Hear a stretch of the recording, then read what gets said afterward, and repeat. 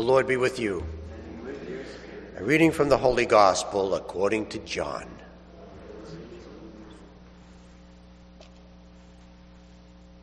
Some Greeks who had come to worship at the Passover feast came to Philip, who was from Bethsaida in Galilee, and asked him, "Sir, we would like to see Jesus." Philip went and told Andrew, and then Andrew and Philip went and told Jesus. Jesus answered them, "The hour has come for the Son of Man to be glorified. Amen, amen, I say to you, unless a grain of wheat falls to the ground and dies, it remains just a grain of wheat. But if it dies, it produces much fruit. Whoever loves his life loses it. Whoever hates his life in this world will preserve it for eternal life. Whoever serves me must follow me, and where I am, there also will my servant be. The Father will honor whoever serves me. I am troubled now, yet what should I say? Father, save me from this hour? But it was for this purpose that I came to this hour.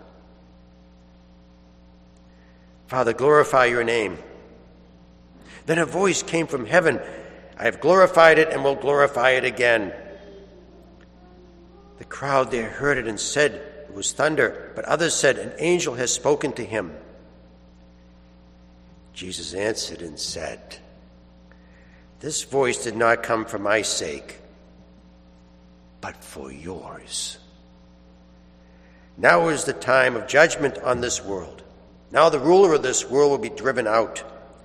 When I am lifted up from the earth, I will draw everyone to myself." He said this, indicating the kind of death he would die.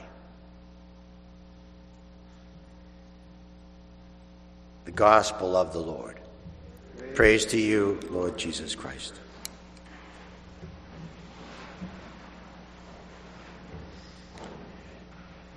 Witnessing, testifying, can be very helpful to people. Let me illustrate this with an example.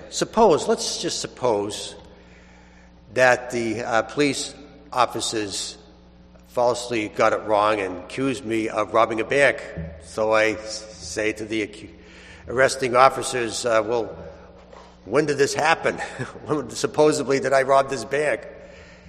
They said around 11:15 last Sunday morning. So I said to myself, wait a minute, I was saying Mass at St. Clement's at 11:15 in the morning. There are witnesses there. There are a few people there. Maybe they'll be kind enough to testify. Maybe they'll go to the police precincts and tell them, no, Father Peter wasn't robbing a bank. He wasn't getting money from a bank. He was getting money from us, from a collection. Can you imagine how much that would change my life, that I wouldn't be caught for years in the court system? Witnessing can have a powerful effect. Remember the women that were standing in front of the cross while Jesus was dying? They probably felt they were pretty useless. They weren't making any changes. They weren't making a difference. But little did they know while they were standing there feeling idle, that 3 days later, a bunch of guys, after Jesus rose from the dead, were going to get together and fabricate a lie saying that the disciples stole the body. That lie did not last because the women were standing there. They saw Jesus die, they saw Jesus buried, and they saw Jesus alive again. The lie didn't last because they witnessed. Witnessing can be very powerful. My last year in the seminary, I was studying theology in Rome. One of our missionary priests came back to retire.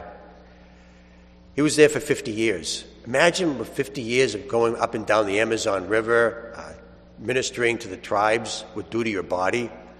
He came back very weak and frail. And so I was his guardian angel. I had the room beside him, and he had like a little bell.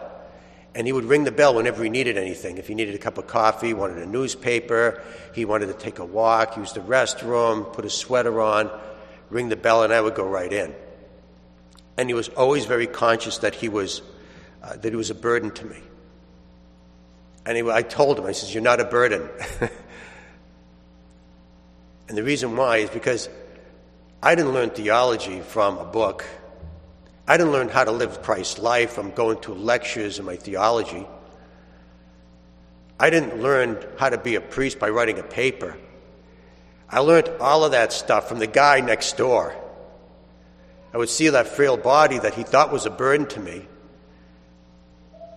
that he got from making sacrifices his entire life. And now I see what it looks like. That's what I should look like after years and years of service.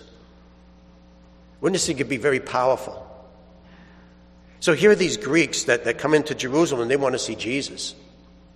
So that's the question for us today, is how do we show Jesus to others? How do we show Christ to others? How do we witness to Christ? Do we hand somebody a book? Do we offer a lecture series? A to-do list? No. The best advertising is always a happy customer. Be happy customers. Live this great life. Be hopeful in times of darkness. Be generous, be kind, be merciful, compassionate, slow to anger, rich in kindness. Live the life. There was a fable that a while back that there was this guy that bumped into a stranger, and the stranger was holding this diamond that took the size of his palm.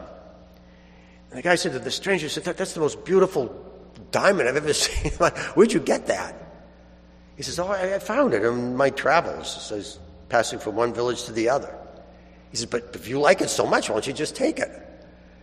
He couldn't believe it. He took it and he put it in a nice silk cloth and put it in the safe so it was so no one would steal it. He couldn't sleep all night.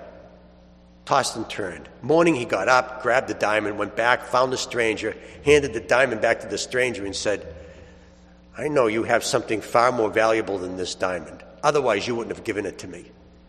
I want the thing that you have that made it so easy for you to give me this diamond." Well, that's us. We have something very valuable in us. Show the world what we have. Let them see it. Witness. Live the life.